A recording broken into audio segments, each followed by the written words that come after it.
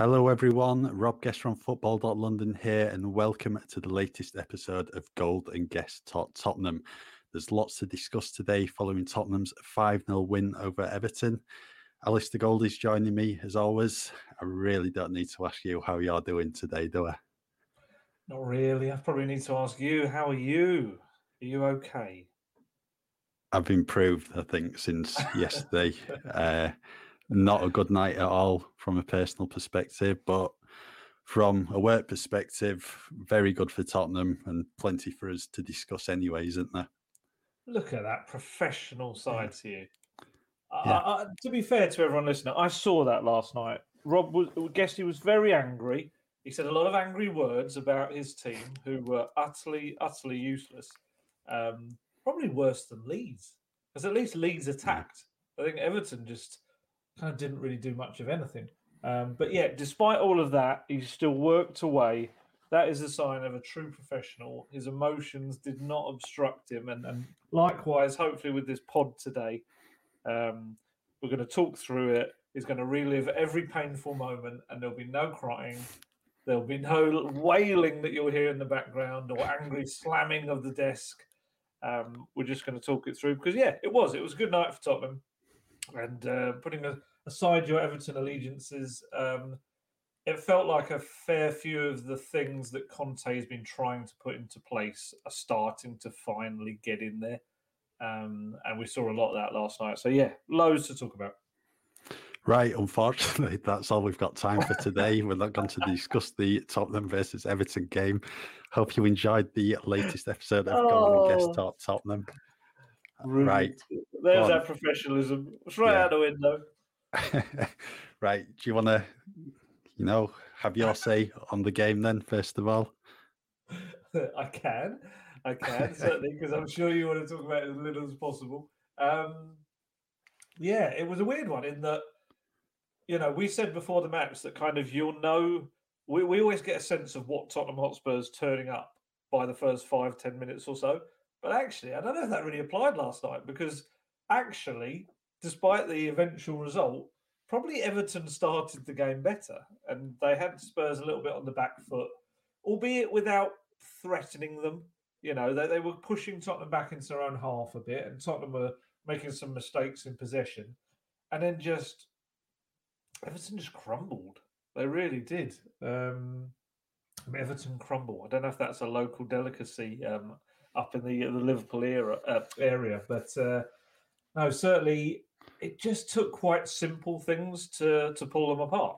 It all began really with that Ben Davies simple pass down the left, Ryan Sessegnon knocking in a very dangerous low ball, and then Michael Keane showing that striker instinct to put the ball past Jordan Pickford. No, to be fair, it was the ball that did it. It was either going to be Kane or Keane got to it, and Keane, who I understand you're really happy with the performances of recently, turned it into his own net. And then from that point on, there was a little spell after the goal where you kind of thought, this is funny, Spurs are kind of on top, but maybe aren't in terms of the gameplay. But just as it wore on, Spurs just got stronger, Everton got weaker. They kind of, I don't know. I mean, we saw at the weekend, didn't we? A lot of Man U fans having a go at Man U for collapsing and just kind of giving up. And I kind of felt that way with Everton. And I think that was probably the most worrying thing for Frank Lampard and the fans was that it just got to a certain point and it didn't look like there was any belief. Someone pointed out quite a good moment when Dele, I mean, we'll talk about Dele later anyway, but Dele came off the bench and was trying to press the Tottenham defence when they're on the ball. And he kind of looked around him and there were no other Everton players doing the same. I don't know whether that's something that isn't going to be Everton's tactic. And it may be that's an over kind of hang from Dele's time at Tottenham. But yeah, I think that spoke volumes about Everton. Poor opposition for Tottenham. And that's not to dig out your club. I think we readily admit they were poor on the night as well. But I thought Spurs did a lot of good things. And Conte was... It was a different Conte after the match. It was... a happy Conte.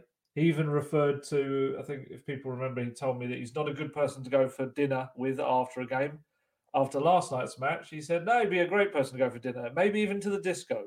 So, if anyone sees Conte out at some of the night spots around London. I'm sure he won't be, because actually last night his wife and daughter were at the game, come over from Italy, which would have been very nice for him on a personal level to absolutely get a result like that, hear the crowd singing his name, and have his wife and daughter watching it all on from the players and staff's wife's area.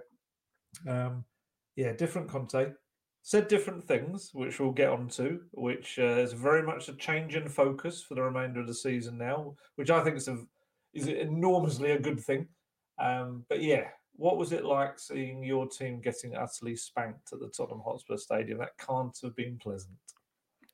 Not at all. And they were saying before the game to yourself and to Adam Jones, the Liverpool Echo reporter, who's also a fellow Everton fan, that feeling confident tonight we actually might get something despite the really bad away form. And Everton started well. Like you said, the first 10 minutes didn't really test Lloris or fashion any openings, but the intensity in that was there. And then as soon as the opening goal went in, it's just like heads drop. And the last thing you want to do in that scenario is then concede a goal 2 minutes later. And that's exactly what they did. And then it was just game over. And from a Tottenham perspective, they didn't really need to get out of second or third gear because Everton did nothing of note to trouble them. I think it was only Dominic Calvert-Lewin's effort in the second half what drifted wide of the far post.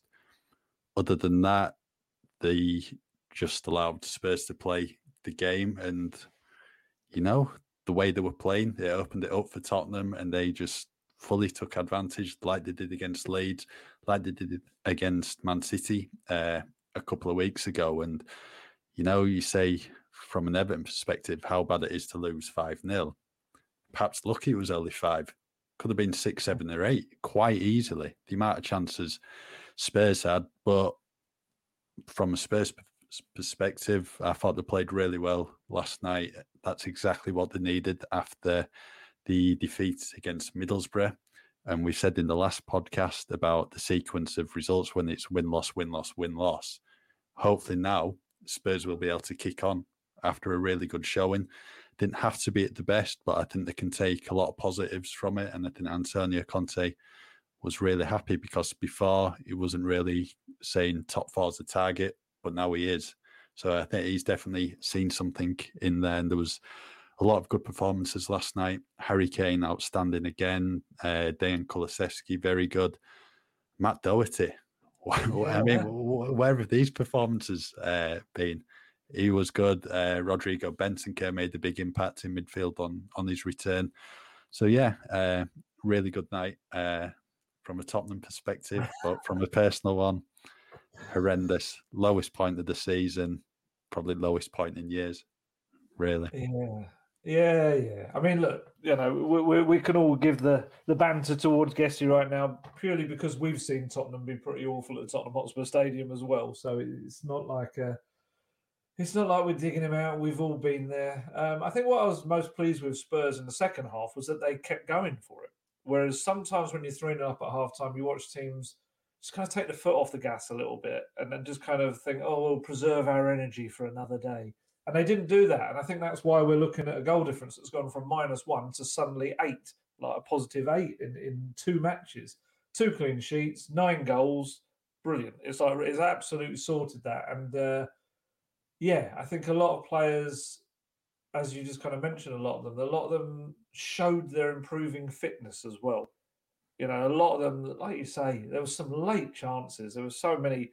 I mean, Pickford had so many more saves to make. I mean, Lloris, I don't even think did he even make a save? I don't think Everton had a shot on target, did they? I can't remember looking at the stats, but I think it was 6 off target, and that's it. Memory, I can't remember him having anything to do because, we were debating after the game, what do you give him in the play ratings? Because he's literally had nothing to do. Yeah, this is what people maybe don't see when we're trying to work out the player ratings. People might think, oh, how have you given this player this and this player that? Do you know what? My toughest one is always a goalkeeper when they've had little to do. It's so difficult because, I think I gave Lloris a 6 in the end last night. And Jonathan Veal from the press association going, oh, you can't give him that. No, just won 5-0. And it's like, but he did nothing.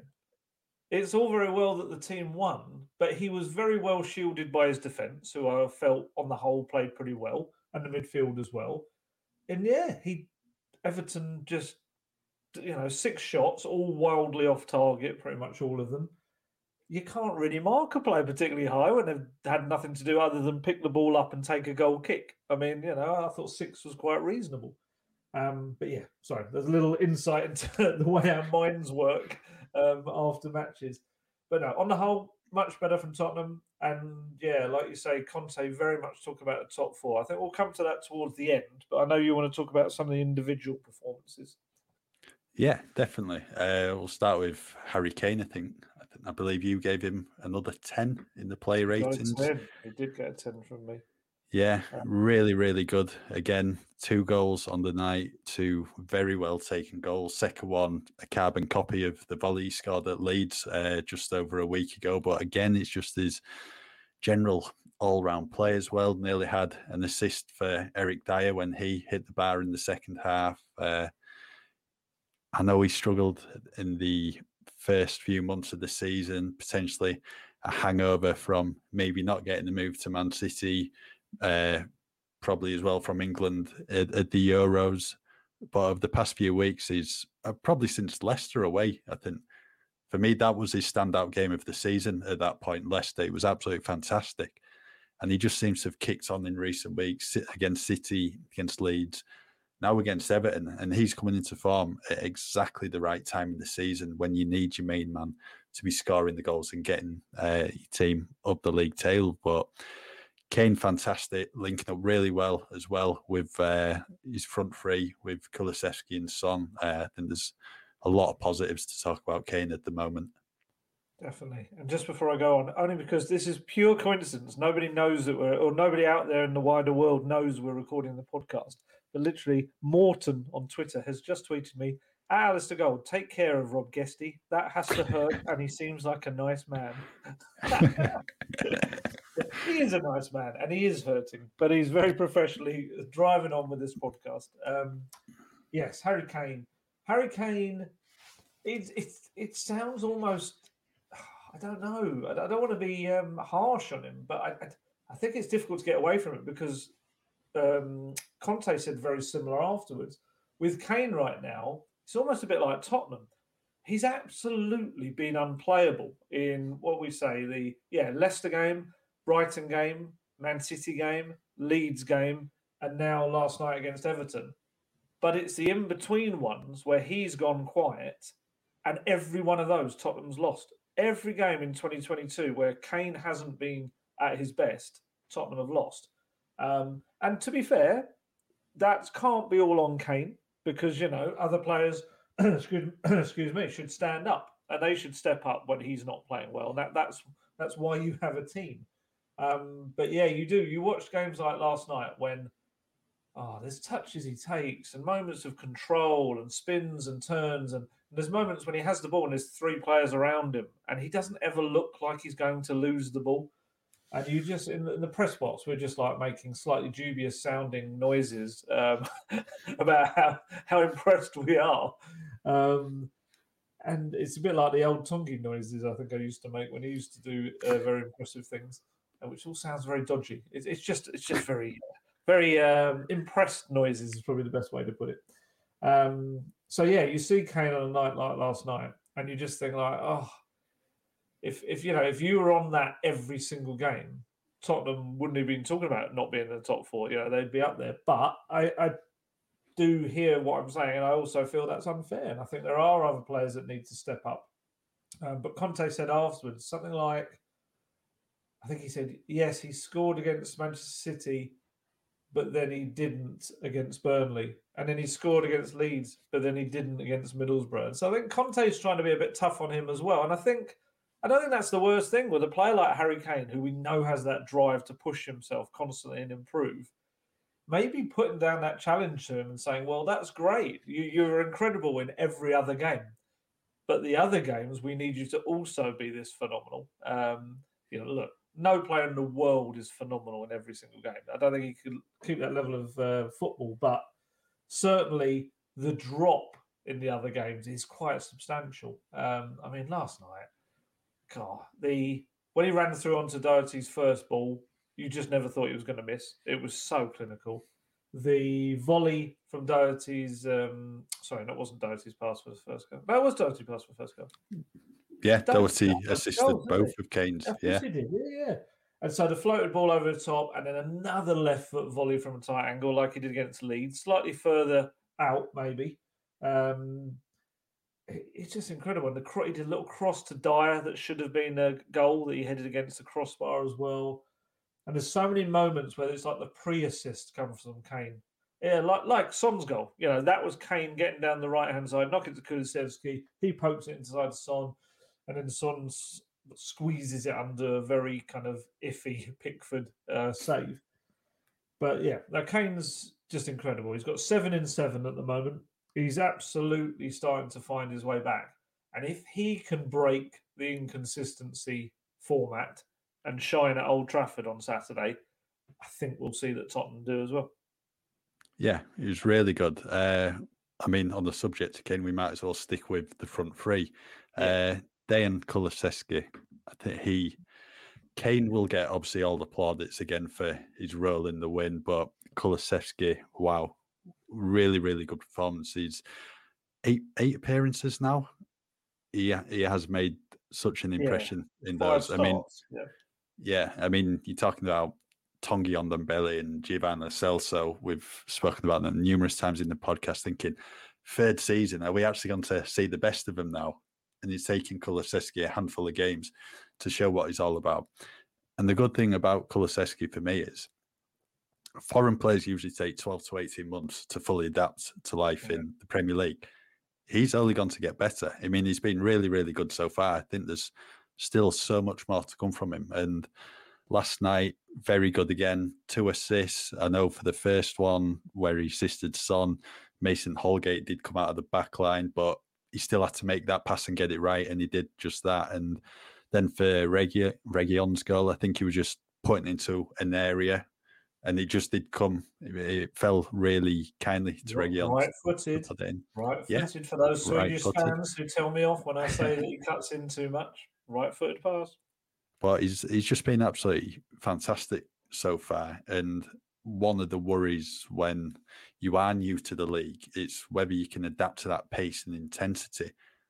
But he's already got the strength coming up against seasoned pros. He doesn't look out of place one bit. He's got the vision, he's got the awareness, he's got the movement, and he's just linking up really, really nicely with Kane and Son at the moment. And I think they've missed having that third attacker with them over the past few years, because Christian Eriksen's form did start to drop a few months before his exit to Inter Milan, January 2020. Same with Dele as well. Dele in the past 3 seasons wasn't at his best, but they seem to have someone there in Kulusevski now who is at the top of his game at the moment, and he's only going to get better. And I can remember tweeting after his debut against Brighton about him, and someone replied saying, well, I didn't think much of Kulusevski in his 22 minutes, basically just judging him on 22 minutes. And then you also had some people maybe turning the nose up at the signing of Kulusevski, because it was like Fabio Paratici hadn't made any transfers in January. Then it's like he's going to his old club Juventus on the final day of the window just to bring some in to make people happy. I think if he signed at the start of the window, a lot of people would have been happy. But I think he's silencing some of his doubters already. I've been really, really impressed with him. I think he's been superb. He's been so good. Like you say, the adaptation process being so quick. I mean, to be fair, it takes different times for different kinds of players. And I think this was a lot of what Conte was saying about Spurs, maybe incorrect recruitment processes at times, that you only have to look at Kulusevski and see physically he's ready for this league. Mentally, he's been toughened by what's happened at Juventus and trying to fit into such a huge club there. So the Premier League for him, it's like, okay, got to bring it on. And he's 21 years old, and what he's been doing is just ridiculous. 5 starts, 2 goals, 3 assists in those 5 starts. And you're looking against, one of those against Man City where he scores and assists as well. And he's just he's taken to it with the maturity of someone far beyond his years. And I love the balance he brings to that front three, which is weird when you think about it. The fact that he is naturally a guy that kind of cuts in on his left, but yet there's still a really nice balance because you've got Son, whose pace and kind of running and movement pull teams apart. You've got Kulusevski, who's got that strength and also like quite a delicate touch as well, the creativity to kind of pass the ball through. But then you've also got Kane, who's got the like the killer touch, whether that's a pass or a shot, whatever.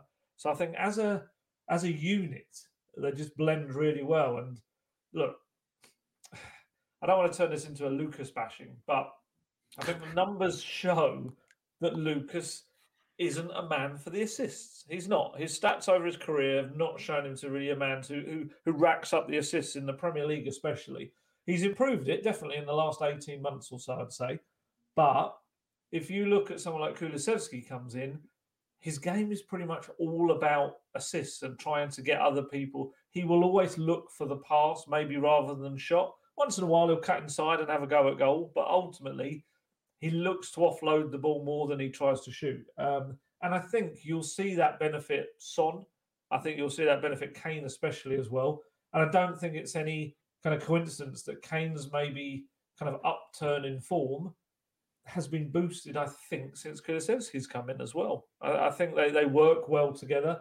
I quite like the fact that although he's not blessed with pace, he's not the fastest, he's certainly not the slowest, but he knows when others are catching up or, when there's a moment for them, whether something gets tight around him with opposition players, he makes the correct decisions. And for a 21-year-old, that's superb. It really is. I like him a lot. And I was looking at some of the numbers. When we look at it, Tottenham are paying £2.5 million to have him on loan this season. That's it. Another 5.8 they win for next season, which they will because it's already been agreed. And then if they want to buy him, there's an obligation to buy him permanently. It's if certain sporting criteria met, or it's an option if they're not. And both of those prices are 29.2 million. And that's payable within 5 years. If he continues at his current trajectory, that's one of the bargains of this season in terms of transfer market.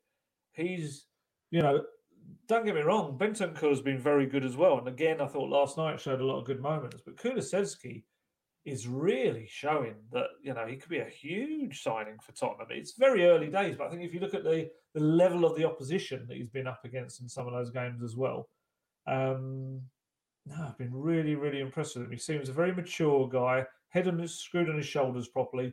Funnily enough, various Italian journalists said, when he was about to come, that, this is a guy who could be brilliant. It just maybe at Juventus hasn't quite worked for him yet. Maybe it's in terms of competition, I don't know. But Conte loves him, you can see. I don't think he's coming out of that starting lineup. The only way I could see it is maybe if there's like a Brighton game where there's a few days in between, he just wants to give a bit of fresh legs.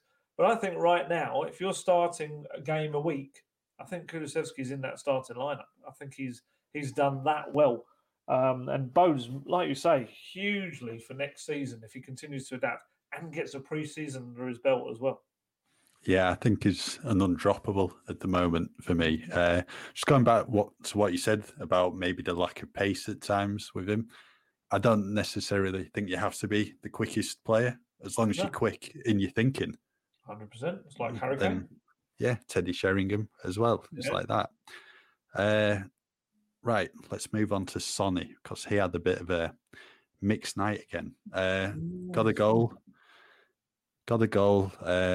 As you said earlier, Jordan Pickford should have done a lot better with that. Just went under his body. But Son, I think after his goal, there was a tweet going around last night basically saying his goal involvements this season for goals and assists, he's now second behind Mohamed Salah of Liverpool.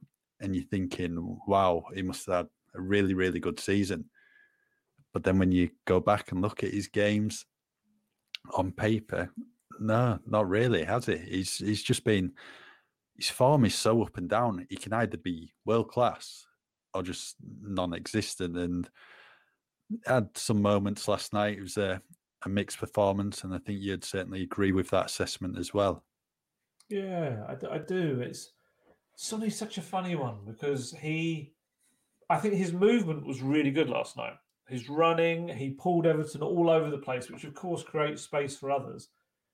But Sonny's got this funny thing about him where instinctively, I think he's one of the best finishers out there. Instinctively, when the ball comes to him and there's no time to think, he is there for Tottenham and he scores the important goals. And I think that's what he does.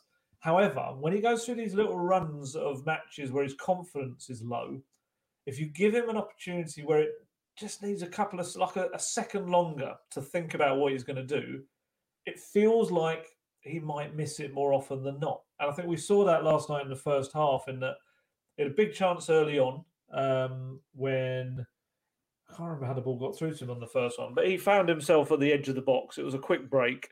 I think it may have been Kulusevski and Doherty down the right had kind of had brought it about. But yeah, it gets to the edge of the box. It just took a big moment of hesitation, and someone ran from behind, took the ball off him. Second one, which was a goal, but if you wanted to be, and I presume he will be because he's an elite player, if you want to be critical of himself, he will probably look at that and say, I probably hit that quite centrally, but it just happened that it went under Pickford, who made a bit of a mess of it. And then soon after, you had Doherty playing a lovely ball outside of his foot, straight into Son's pass, races clear, and then just hits the ball kind of straight at Pickford again. And I think that's what happens when players, especially attackers, are low on confidence. You'll find that they just want to make it get on target. They just hit the ball on target. Whereas if you're really confident, you're aiming for the corners. And I find that with Sonny, he's just, that's a great side of him, that even when he's low on confidence, his technique is enough to still score these goals that are purely instinct. And I think that's why we see the numbers we've got from him this season. But just in terms of, we kind of felt it last night when Son ran through on goal, and then when we saw Harry Kane run through on goal, you had very different emotions because you kind of felt like Kane was going to put it away. And we were kind of almost thinking about, is it offside? We weren't actually worried that he wasn't going to put it in the net. Whereas with Sonny, it's more of a concern of will he put it in the goal? But look, if it's the mark of a top player, if he's not playing particularly well and he hasn't, he is losing the ball at times in possession, he's been a little bit sloppy with it, but he's still scoring goals. That's a good thing. Some players go for these confidence issues and they don't score. I mean, there's a lovely little moment after he came off, which I didn't see until I saw some commotion on the bench when he came off, but I couldn't see exactly what it is until I saw a little video today. So he goes and gives a high five to all the players and staff, as players always do when they come off. Christian Romero decided, no, that's not all you're doing. And he kind of grabbed his hand, held onto it, then kind of yanked him over. So Son fell across all the players' laps in that row. I think it was Galini, Emerson, and Romero. And then Romero, it was like one of those moments when two brothers are fighting. He kind of pulled Son down, started whacking him on the back in like a playful style, started pulling his hair. It was the weirdest, but yet funniest thing. And Son, you can see, is laughing his head off while it's all happening. I love stuff like that because it shows that there's that bond. It shows that the players are happy and there's not all this kind of sniping and divisive cliques and all this sort of stuff. But yeah, that was a funny little aside. But Sonny will get better. Like I say, if he's not playing well but still coming up with goals, however they come, that's a good thing. And he'll get better. And just when Spurs need him as well, hopefully. He was a lot better than he was at Middlesbrough. To be honest, I don't think he could have been any worse. To be honest, he had an absolute shocker at the Riverside Stadium. As you mentioned, Romero, his booking, wow. I'd never seen such a stonewall yellow card in my life. And then he appealed to the ref, basically saying, I got the ball. Do you think it was a South American thing? Yeah. 100%. There's definitely a big rivalry between Brazil and Argentina, and I think he just wanted to leave one on Richarlison, and he connected. He really did connect with him. And then on his Instagram account after the game, on his Instagram story, he put a picture of Richarlison holding his leg, and when he was receiving the booking as well, just trolling Richarlison really for that. Although, if we're going to be fair, his PR team or whoever puts them up, yeah, I think we decided that they were the only photos of the game at that point of Romero. But yes, you still can decide not to put it up. So yes, he was still saying "ha ha," kind of in a Nelson from The Simpsons voice. It was such a bad tackle. It was like the latest tackle I've probably seen in a football game for a long, long time. It was no intent to get the ball, and then to turn around and kind of claim he got it. It was like what? It was almost, it was almost after the game. It was so late. Yeah, it wasn't a good one at all, let's say. Right. We saw Rodrigo Bentancur come back into the team last night following his recent absence. I think he certainly made a big difference in the midfield. We saw the other day against Middlesbrough when it was Pierre-Emile Højbjerg and Harry Winks. They didn't have a good time at all, really. Johnny Howson, an experienced player for Middlesbrough, was just running rings around them at times. And having Bentancur coming back into the team, partnering Højbjerg, there was just a lot more quality in their ability to get on the ball, get him moving forward, put his foot in, just win it and just make a nuisance of himself in the middle. But on the other hand, didn't really have much to do in the midfield battle because Everton really didn't lay a glove on them. I mean, they had Donny van der Beek, Abdoulaye Doucouré and Alan in the middle, but I mean, Spurs, it just wasn't a battle at all for them, really, was it, in the middle? No, it wasn't. And it's funny enough, those are players, especially Doucouré and Alan, who have given Spurs problems in the past. They really have. But just what I like about Bentancur, there's a bit of a good and a bad side to it. He reminds me in his laconic laid-back style, a little bit of Berbatov in some aspects. The way he plays the ball, the way he has that little extra bit of time. It doesn't always work. He gets caught out a couple of times, and we will get that this season. There'll be moments where he gives the ball away. And funny enough, that's another thing that Italian journalists told us as well, that he will have these moments where he gives it away in daft positions because he's very confident in his own abilities. But what he does have that obviously Berbatov didn't have was that aggression in the tackle sometimes. And he will launch into a challenge, and he will use those dark arts that we always talk about when it comes to Juventus and teams in Italy. There was one, I can't remember who it was, someone was running away from him, and he was just, you look back at the replay, and Benson was just holding his shirt the entire time to stop him getting away. Now he played well. It just brings a calm. It brings just a moment, a beat, just that little beat of take a breath, think about what you're going to do with the ball. And that was a massive problem with Winks and Højbjerg against Middlesbrough. They were just launching the ball forward and just playing silly passes at time when they got the ball, and they were just wasting possession. Or the defence was bypassing them because they didn't believe that they could keep possession. And with Bentancur, there's a lot of confidence in him. You can see that. He demands the ball, he gets it, plays it well. And again, I think he's adapted, obviously not to the same lightning degree as Kulusevski, but I think he's adapted quite quickly so far to the Premier League in the slightly more limited game time that he's had. I do think, and it's interesting that you mentioned it, and again, we'll talk about this towards the end about the top four thing, but I do wonder how much the very quick adaptation of Bentancur and Kulusevski has made Conte think, well, do you know what? Maybe we could go for this top four. And he did refer to it in his quotes about how, we've got two players that have made us more complete. And I think they do. I think Bentancur just brings that little bit extra in the middle. And, this isn't to lay on more of the pile onto Harry Winks, but I feel like Højbjerg plays better when Bentancur's alongside him. I think he does. I think it's just something about the partnership seems a little bit better fitting. And still yet to see Oliver Skip kind of with Bentancur as well, which has all the makings of a very kind of battling, cultured partnership as well in there. Both players with high levels of technique and also battling quality. So, yeah, it bodes well, that centre midfield. And, you've got young Pape Matar Sarr to come back into it as well. To come into it at some point. Very young, and it's I'd imagine...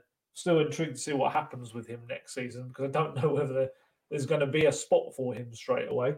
But yeah, Bentancur, yeah, very good, very impressive performance. Still lots of improvement he can make, and I'm sure he'll be aware of that as well. And just getting up to the speed of the Premier League and when not to pass it and when he can. But yeah, obviously, like you said, you brought it up earlier. We all kind of looked at that last-minute raid on Juventus, and it felt very much like okay, just going back to your old club to grab a couple of players. I think there's an element of that as a strategy, not being a great example of the overall window, but I don't think there's any doubting of the quality and accuracy in the players that they've gone for in terms of who fits this team and this league really well. And you know, the more and more I hear Conte talk about it, the more and more I wonder how much of a part he had to play in that. I do. Because I think you look at the summer signings and, you know, it's very difficult to look at other than Christian Romero as being a success at this point.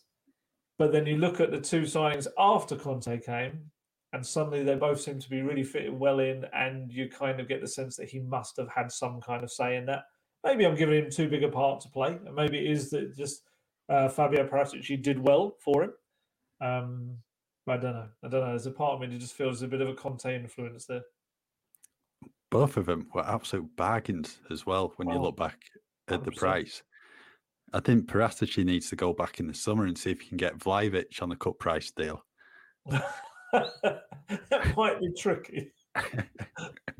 Have to just pay, 75 million for him or something? Yeah. Maybe 7.5. Yeah. Well, Paratici does like a loan with then an option or obligation to buy the following season. So we'll have to wait and see. He loves a free transfer. Yes. I think we might see a couple of those this summer. Yeah, definitely. I think there's one person we need to talk about now after last night, or two players, Matt Doherty and Ryan Sessegnon. Matt Doherty has had such a frustrating time since he came to the club from Wolves. It was so good in Nuno Espirito Santo's Wolves team, consistently scoring, setting up goals as well, always seemed to in and around the box. When he came to Spurs, he's playing more of a right back than a right wing back.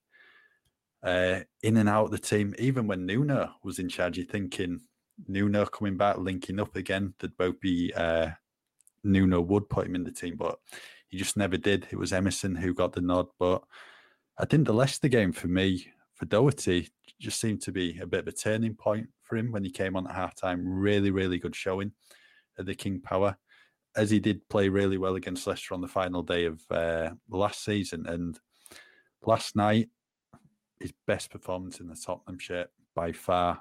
So good. I mean, not just in an attacking sense as well. It's just his all-round game at the moment. He just seems to be oozing confidence, and you can see that in terms of his assists. Obviously, Kane will get the credit for the finishes, but the assists were really good, especially the first one for me. First time pass, precise, put Kane through, and then second one was just as good. Really good ball over the top, and his finishing, Kane finished it really well. And just listening back to Conte's interview on Spurs TV last night, he was saying Doherty is definitely one of the most improved players at the club since he's been there on the training pitch. So he's definitely showing the desire and will what Conte wants, and he's just getting his just rewards now on the pitch, and hopefully we will see a lot more of Doherty over the rest of the season. But when he is in the team, it's a case of you have to do it on a consistent basis. We saw it against Leeds and Everton. Middlesbrough, not great. So he just needs to do it on the weekly basis, but there's definitely something for him there to build on and really kick on now. Yeah, 100%. I think in on the column marked things I love to see in football, one of those is definitely players who have maybe been criticised quite heavily, and I think unfairly with Doherty in terms of, well, we'll get into it, but players who have been criticised coming good and showing what they can do. And I think with Doherty, it's, you know, you even mentioned it there. It's like Spurs signed him in summer of 2020 as this rampaging wing-back who did, you know, I use this expression a lot, but because it's one that I think people sometimes forget, in his 2 years in the Premier League before he joined Spurs, only Trent Alexander-Arnold created more chances for his teammates than Matt Doherty did as a right kind of wing back, right back, whatever you want to call it. And I think that says everything. And it's like, I've had people go, oh yeah, but Wolves didn't score a lot of goals. And it's like, that's his fault. So I was like, no, he created the chances. They just didn't finish them. And I think the massive thing for him is he's come to Tottenham. He's never really played in the role. It's like, why would you sign a guy who's been so good in a particular role and position and then not playing in there? And like you say, Nuno came along and Matt Doherty was probably rubbing his hands thinking, yes, finally. And Nuno turns up and plays a back four. He absolutely stuffed him. And then I don't think it's any coincidence that you're now seeing Matt Doherty having a run of games in his natural position, and shock, horror, he's looking confident and he's doing the things that he's really good at. And this is the thing with football, and I include, myself and us as journalists as well. We don't show much patience with people. Maybe we don't look at the overall kind of picture. But yeah, Matt Doherty I think it's lovely. It's lovely to see. And you can see the smile on his face. You can see how much he feels a part of everything again, that he's contributing. And those, like you say, those 2 balls for the goals for Kane, they were phenomenal. And adding the outside of the foot one for Son as well, which should have been a goal. And I can understand why various WhatsApp groups this morning had photos of Maradona with Matt Doherty's face swapped onto it, because he kept coming in field. He kept coming, which was really good. It's kind of what Conte wants, is when the other wing-back is going out wide, he wants the other winger or wing-back to come in slightly and be on the other side, ready to receive the ball. And that pass for Son, Matt Doherty was running through the centre of the pitch. He was like a new creative kind of playmaking central midfielder. He was excellent. He was really, really good. And yeah, he was excellent against Leeds. I actually felt against Middlesbrough he wasn't one of the worst. I didn't feel that was a particularly bad performance. I think we kind of look at that chance that he had when he maybe should have squared it to Sonny and he tried to shoot. But I think I said this last week. I understand why he tried to shoot. I think we probably all would have done in that scenario because the goal was gaping for him. It's brilliant to see. And,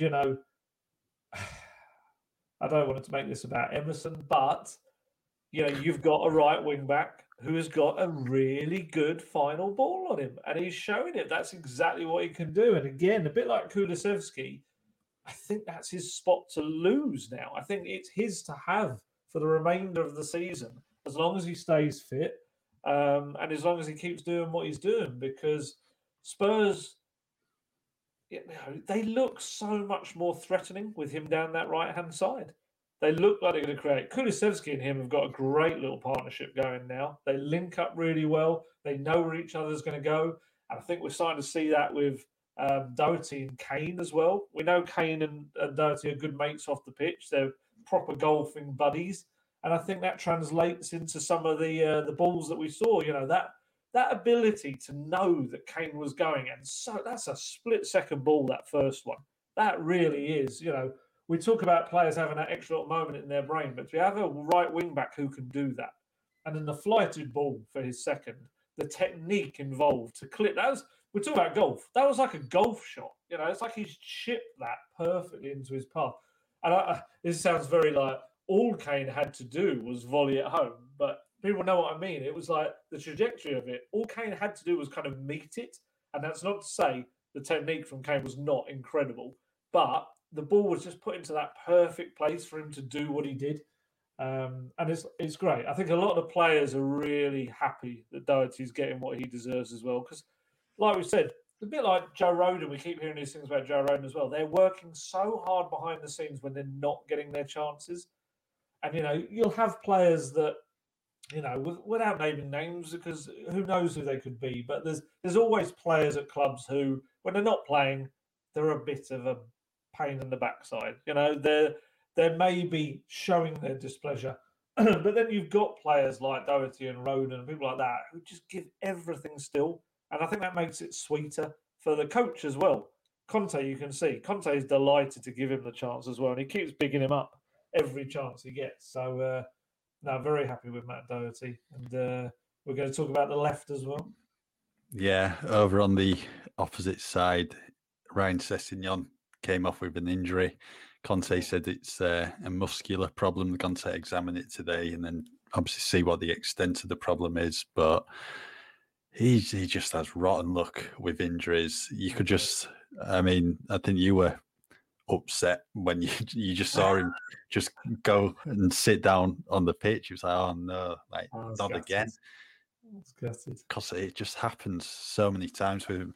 And it always seems to be, especially when he has a chance or he's in a bit of form as well, and played well in the first 45 minutes yesterday, put in a really good ball, Watkeen put into his own net. Your guest is shaking his head right now in disgust. Yeah. Yeah, but other than that, Sessegnon really, really good at the moment. He's same like Doherty and Kulusevski and the others.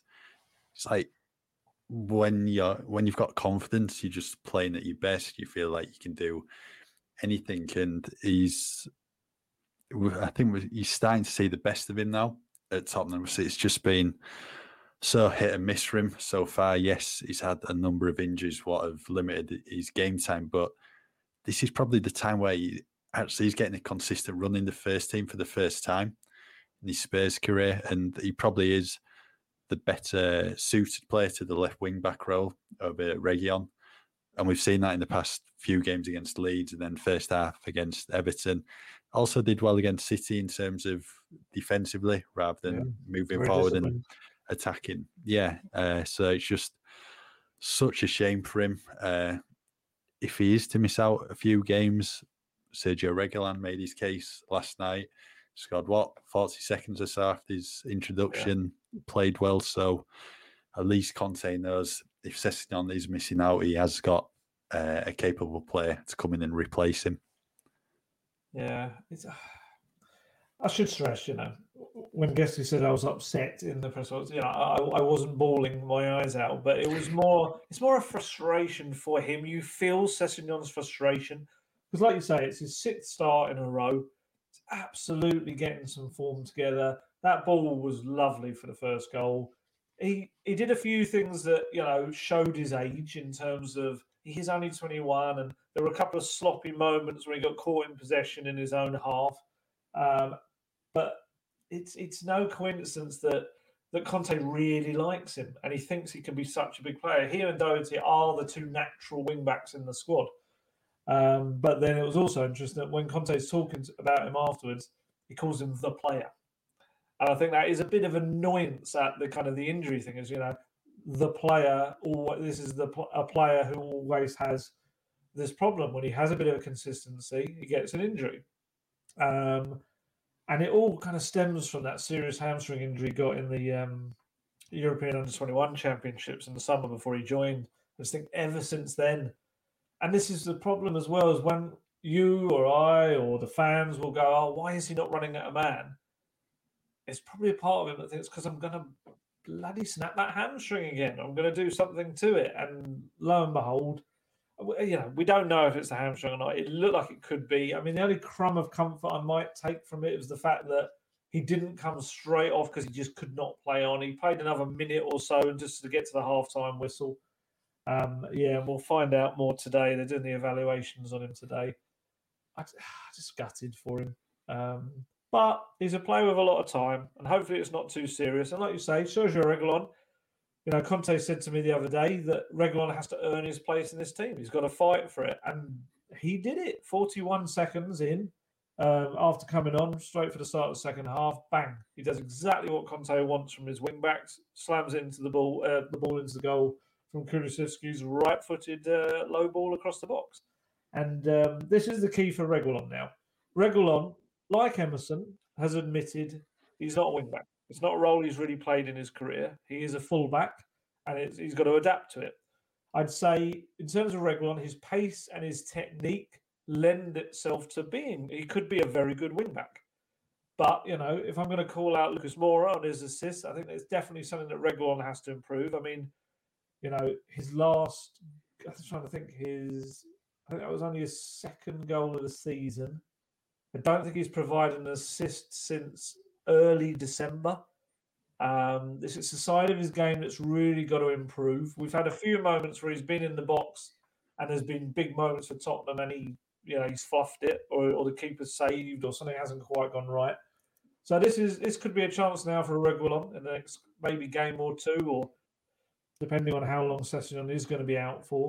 He's got to stamp his claim back on that spot because he's very talented as well. He's only young. Was he 25, 26? Around that age, yeah. Yeah. Obviously, there will be questions over whether Real Madrid come back in this summer. It's their final summer of the clause that they've got to buy him back. But yeah, I think the wing back slots as a whole are looking a lot healthier than they were probably, even just like a month ago or so. I think Conte's work is showing. Yeah, there was quite a funny moment during the first half with Sessegnon and Conte. Spurs were trying to work the ball across the back line, get it to Sessegnon, and Conte was, 10, 15 yards down the touchline away from his technical area, basically telling him and telling Sessegnon what to do when he gets the ball. And Conte eventually ended up walking back towards his technical area. Martin Atkinson was fourth official, ended up having a word with him. And then near the end of the first half, Conte was literally right on the corner of his technical area again. And Atkinson was stood over him like a hawk, just making sure he didn't stray down the touchline again. But I mean, he was so far down the touchline at one point. Right, Conte's post-match comments. He said top four now is a target. Do you see that? Why not?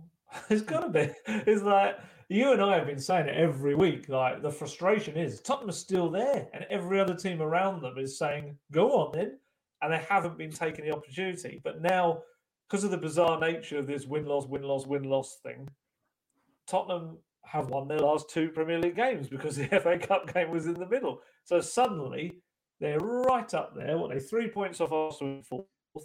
They've got game in hand every team apart from Arsenal. And I would say about Arsenal, yes, I think they're starting to put together a decent bit of form. However, their running is probably the hardest. There's a lot of big games they've got to play in there against some of the top teams. So there's no reason that Spurs shouldn't look at that and just think, why not? And I think it's quite interesting with Conte. If I'm going to be I suppose it's just being honest. I feel like in recent weeks he's almost been disconnecting himself with the club slightly. Some of the things he's been saying, it's been like, I'm someone that deserves to be at club winning trophies. And, this isn't the Tottenham I kind of expected when I walked in the door. It's almost like distancing himself slightly from it. It's like, if it all goes wrong, it ain't me, lads. You had this mess before I came. Whereas I kind of felt like last night, and whether this is the emotional roller coaster Conte goes on, whether he admits it or not, or whether it is part of the strategy that he does kind of claim he puts in, he was just, in his own words, taking responsibility last night. He said that very clearly himself. It starts with me. Let's take responsibility. We've got 12 games to go. Let's go for it. Let's go for this top four. That should be our target. We can't win a trophy. Top four has to be the target now.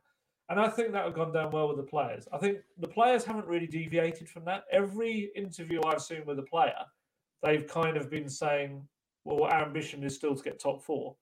And I just wonder whether Conte's looked at it and thought, you know what? Every interview I'm playing this down as if it's something we can't do. And at some point, whether you mean it to or not, that's going to seep into the psychology of the players, I think. And so I think when you've got players like Harry Kane, who absolutely should be playing in the Champions League week in, week out, I think now's the right time. They're so close to it. He's got these games almost every once a week now without too many midweekers. Probably just Brighton and maybe the Arsenal game.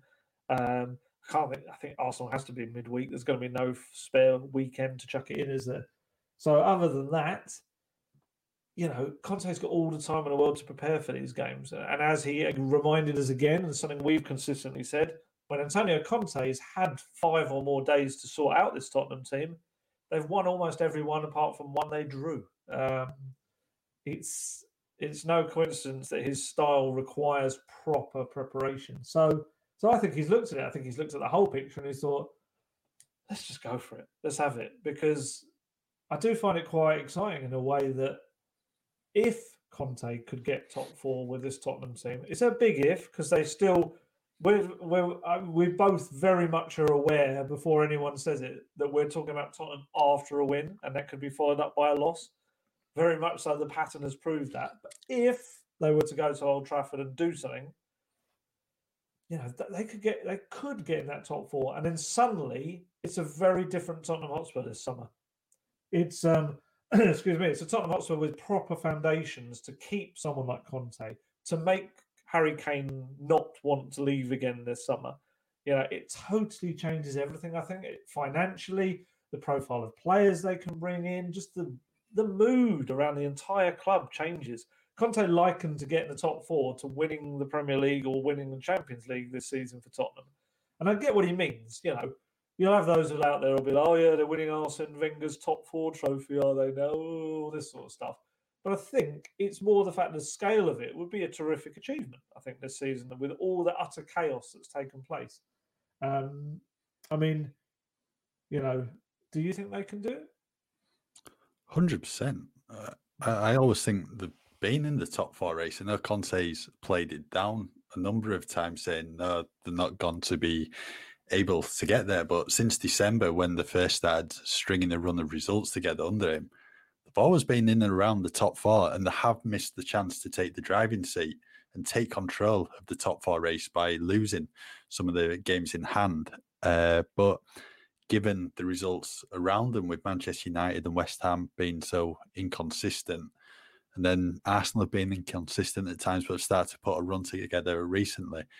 Even when Spurs have lost, you're thinking, yeah, well, you're only still a few points off, and you have all these games in hand.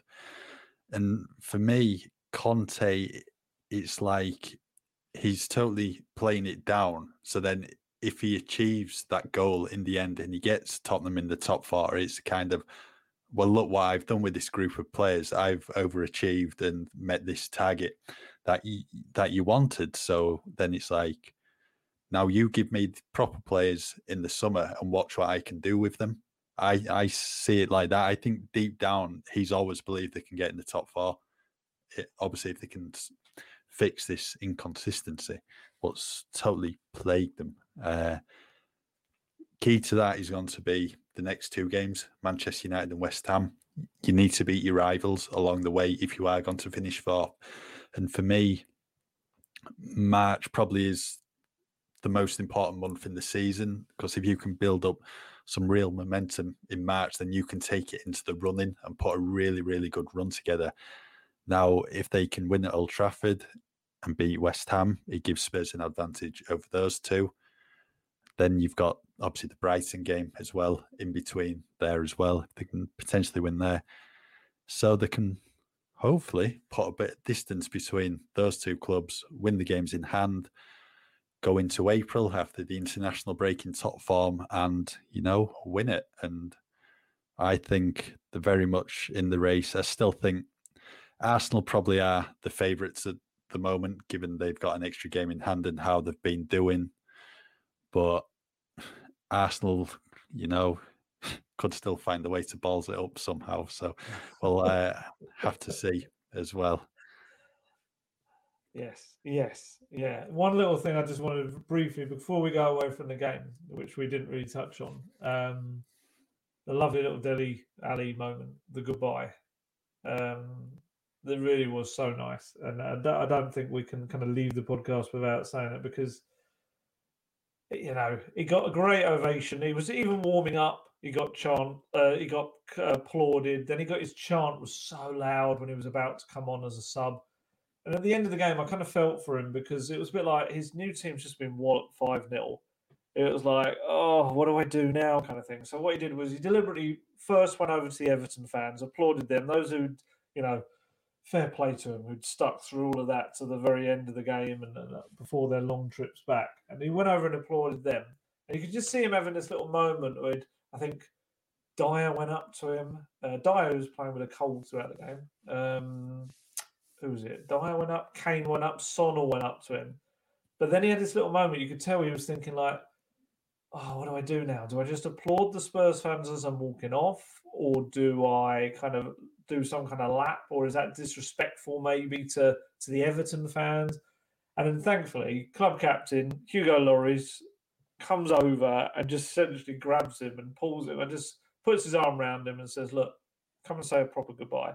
And he took him over to the South Stand. It was lovely because that was where the bulk of the remaining Spurs fans were. And he just had this moment of where they were singing his name. He was like applauding. You could see he was getting, I think, quite a little bit emotional as well. I think he was fighting to keep it all in. And it was lovely because whatever you make of Dele Alli in his final seasons, which were very difficult seasons for him, he wasn't playing many games, and he wasn't really able to show what he can do. You cannot escape the fact of the wonderful moments that he provided Tottenham Hotspur. One of the best young players in Europe. His first 3 seasons or so, he was coming up with the goods in big matches against all of the top teams, scoring huge goals, great assists. When you think of peak Pochettino time, Dele Alli was front and centre as one of those stars in that team. And I just thought it was lovely that so quickly after having left, when you leave in a January window, there's no real chance to say goodbye. But to actually have this moment where he could come back and all the fans that were left could kind of salute him in a way and thank him. It was nice. And, I'm sure you hope he goes on to do very good things for Everton, but I think Tottenham fans should as well, because everyone wants to see a player like that get back to what they were. And even for those slightly more cynical fans, financially, Spurs will do better if he goes to Everton and does well because of the deal that's in place. So, yeah, and I thought that was really nice. I thought it was very good of Lloris as well. It was quite an important thing for him to do to help him out last night. And, I hope he does well for your lot because very talented player in there.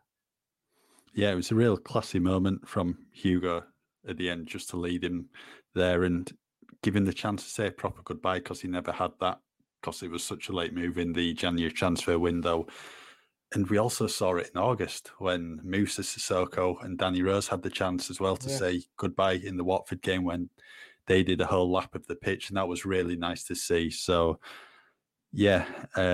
obviously Dele wouldn't have been happy with the end result, but I think the reception he got during the game and then after the game and the standing ovation as well when he came on, I think that would really have touched him yesterday. I think he'll have been really pleased. And was some people saying he was booed the first time he touched the ball as well? Yeah, there's been different opinions on that. Some people say that. I know John Veal from the PA, he said that. I've heard some people saying no, he was cheered. But if he was booed, I think that's just how football works, isn't it? It's just the funny, weird quirks of fans. Chant his name and then the next moment boo him. But ultimately a really nice moment. And, after that dreadful performance by Everton, he might get his chance to get into the starting lineup because, quite frankly, you don't stick with that starting 11 again. No, 2 big games coming up against Wolves and Newcastle, so I think Lampard is going to have to change it, and Dele's not started yet, so he might fancy his chances of coming in and playing a big role in those 2 games. Before we go, just going to have a little chat about Tottenham season tickets for the 22-23 season. I know you were studying them yesterday, Ali. Do you want to fill everyone in on the latest?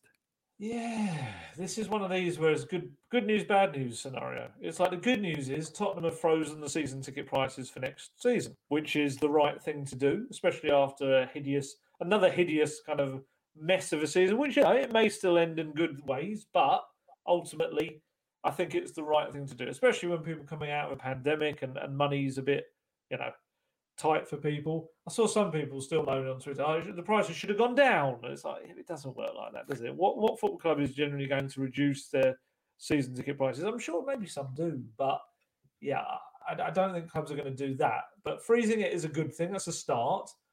The only thing I thought was a little bit iffy, or wasn't as big a fan of, and I think by the looks of it, social media, a lot of Tottenham fans aren't as well. It's just how quickly the deadline is coming around. From what I can see, it looks like they're doing it a little bit earlier than recent windows in terms of the actual window itself. In recent years, it's been a little bit different because of the pandemic has caused some kind of uncertainty over stuff. And before that, you had the new stadium, and different phases of switching over fans to that. But, to have your renewals deadline on April the 29th, which is almost a month before the end of the season, those far more cynical than me might suggest that Tottenham are trying to quickly get people locked in and get their money before the end of the season, which could, it could go the other way and it could be a mess, and Conte could potentially move on if he's not happy. Harry Kane might ask to leave. And in that case, these people would be pretty disgruntled that they've given up their money for a season that could be one of, absolute mediocrity. I'm not a huge fan of that date. I was trying to look back, and I think the last time there was a similar date, it was 2015, I found that there was an April 30th deadline, so that's the next day. And that year, the Tottenham Hotspur Supporters Trust asked the club to delay it by a few weeks because they felt it wasn't fair. And the Trust have come out again and said, we told the club this would not be popular, and it hasn't been, and we'd like them to move it. I just feel with Spurs, the powers that be at the top, and whether it's Daniel Levy, whether it's the board, or whoever it is that makes these decisions, they've just proven on so many occasions how bad they can be at reading the room. There's so many moments where you just think, oh, why did you do that? They do some good stuff. A lot of the off-the-pitch stuff has been very good at Tottenham, but it's just moments where they just make a decision and you think, oh, come on. Do you not know your own fan base? Do you not know kind of the thoughts of the people on the ground and how this affects them and stuff? And I just think for them to come out and listen and maybe move this deadline a bit, I think it would show something, a good positive move ahead of a summer that they really need the fans on side. They really do. Because if everything goes pear-shaped this summer, there's only one way the fingers are all going to point. And they really want the fans to kind of not be as upset as they could be. Because if the fans are already raging at having given over their hard-earned money and then things go wrong, it's going to be so toxic around that club. It could be disastrous. So, I think this has to be a scenario where they're giving something a little bit back. Look, I know from their point of view, they're thinking, we get that money in a bit earlier. We can look towards the transfer window. It all goes towards that as well. It's more funds for that. I get that. And I get that they probably also think, well, they're always telling us they've got thousands in the waiting list waiting for season tickets. So if someone drops out, someone else takes their place. Happy days, we get the money either way. But I just think this is one of those where even it's just a PR exercise on their behalf. Just do it. Just do it to not look like the money-grabbing club. It's not the worst thing in the world, just for a couple of weeks extra. But, whether it happens or not is another thing. Well, I'm in a similar position myself. I've just renewed my Everton season ticket. Prices have gone up. I don't know what division they're going to be in next season. I could potentially have an extra 4 games in the Championship or in the Premier League. I don't know. But Everton's deadline is for renewals April the 29th. And I think there you go. Yeah, I think it might be a case with all clubs really similar. Yeah. So, in the interest of being fair, there you go. There's another example of another club that is doing that. But I suppose the statement still remains, or the question still remains: is it the right thing to do? Especially for your lot as well. You can be paying for a more expensive season ticket in the Championship. That would be ridiculous. I don't know. Could they come retrospectively? Could they come out with something afterwards to say we'll bring them down because we're down a division? I don't know how that works. I've no idea. Let's wait and see what happens. Hopefully it doesn't come to that. But I think all they'll say is, well, you've got 4 extra home games this season. That's why the price has gone up. It reflects it. Yeah, that's true. Yeah. So, we'll have to wait and see. Right, I think we'll leave that there for today's latest episode of Golden Guest Talk Tottenham. Lots to discuss today in the world of Tottenham after a good 5-0 win over Everton. It's Manchester United next up on Saturday evening at Old Trafford. Really, really big game in the top 4 race. And fingers crossed, Spurs can carry on their form and get another 3 points in the bag. So as ever, thank you for listening and just keep with us at football.london for all your latest Tottenham news.